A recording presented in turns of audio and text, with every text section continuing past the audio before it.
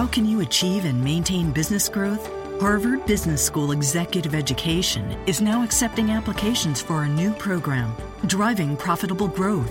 Taking place in Boston from October 25th through the 28th, this program focuses on business expansion and organizational growth strategies that can lead your company into the future. Learn more about this 3-day program for senior leaders by visiting hbs.me/growth. That's hbs.me/growth.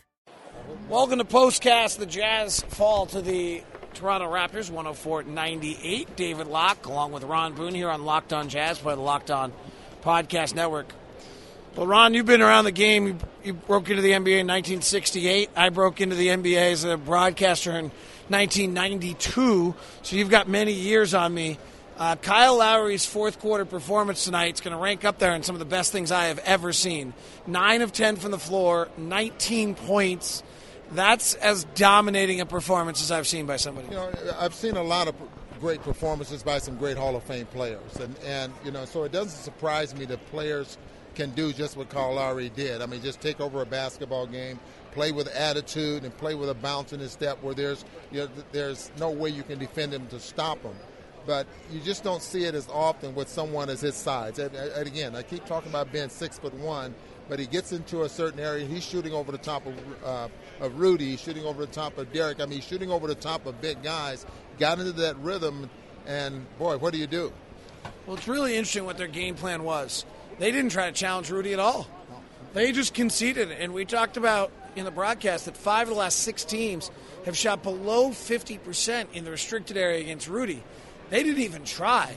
But they're so adept at that mid-range game with those two guys. DeRozan really wasn't very good tonight. The Jazz shut him down in the third quarter. He was 1 of 8, and he was he watched the fourth quarter while Lowry took over. So really, it was Lowry that just went bananas, not even really challenging or attacking Rudy Gobert because of how big Rudy is. Okay, let me ask you this question because, you know, Dwayne Casey, and you know him very, very well, was a defensive-minded coach. So was this a game plan by Dwayne Casey, you think, or is this something that, you know, these two players, these two guards just decided on, you know, for me to be effective is not to challenge Rudy Gobert and pull up and shoot that mid-range jumper?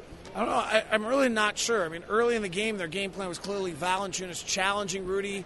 We saw Valanciunas have about as much success against Rudy as anyone we've seen, putting his shoulder into him, moving Rudy out of the way.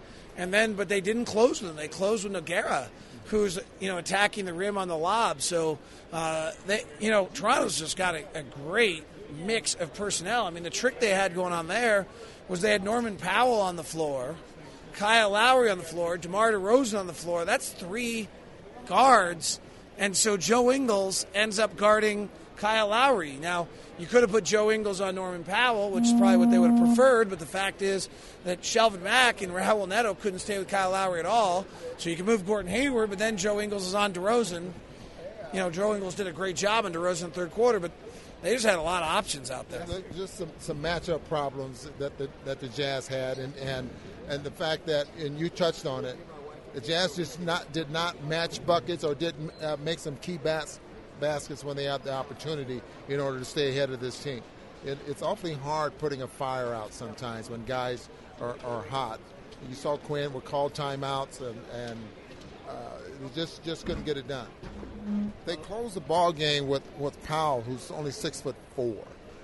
So they went small. And they went him to guard Gordon. Yeah, and then, you know, Valanciunas was not in the basketball game. So that made them much, much quicker.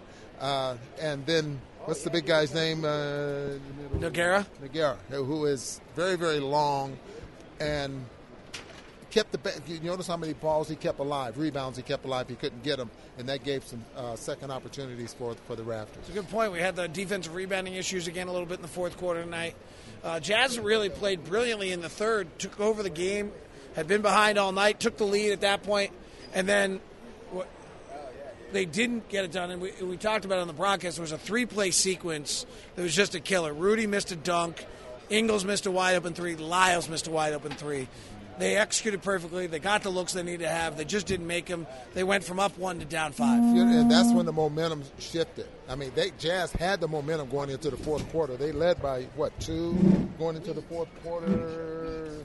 74-72, and so the momentum had already shifted into the Jazz favor, and I thought that they were going to be able to maintain that. But the shots that you miss, key shots that you miss, and all of a sudden Lowry comes back in the ballgame after getting stitches and just catches fire.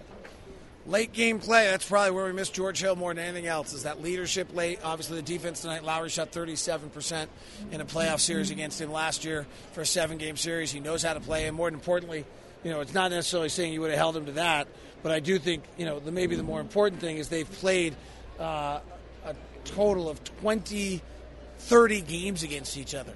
So there's not a mystery to what George Hill would have seen if he was facing Kyle Lowry. And you had to bring that up. I did. Yeah. All right. Hey, call me the Grinch. You're the Grinch. I'm the Grinch. Happy holidays, Ron. Same to you.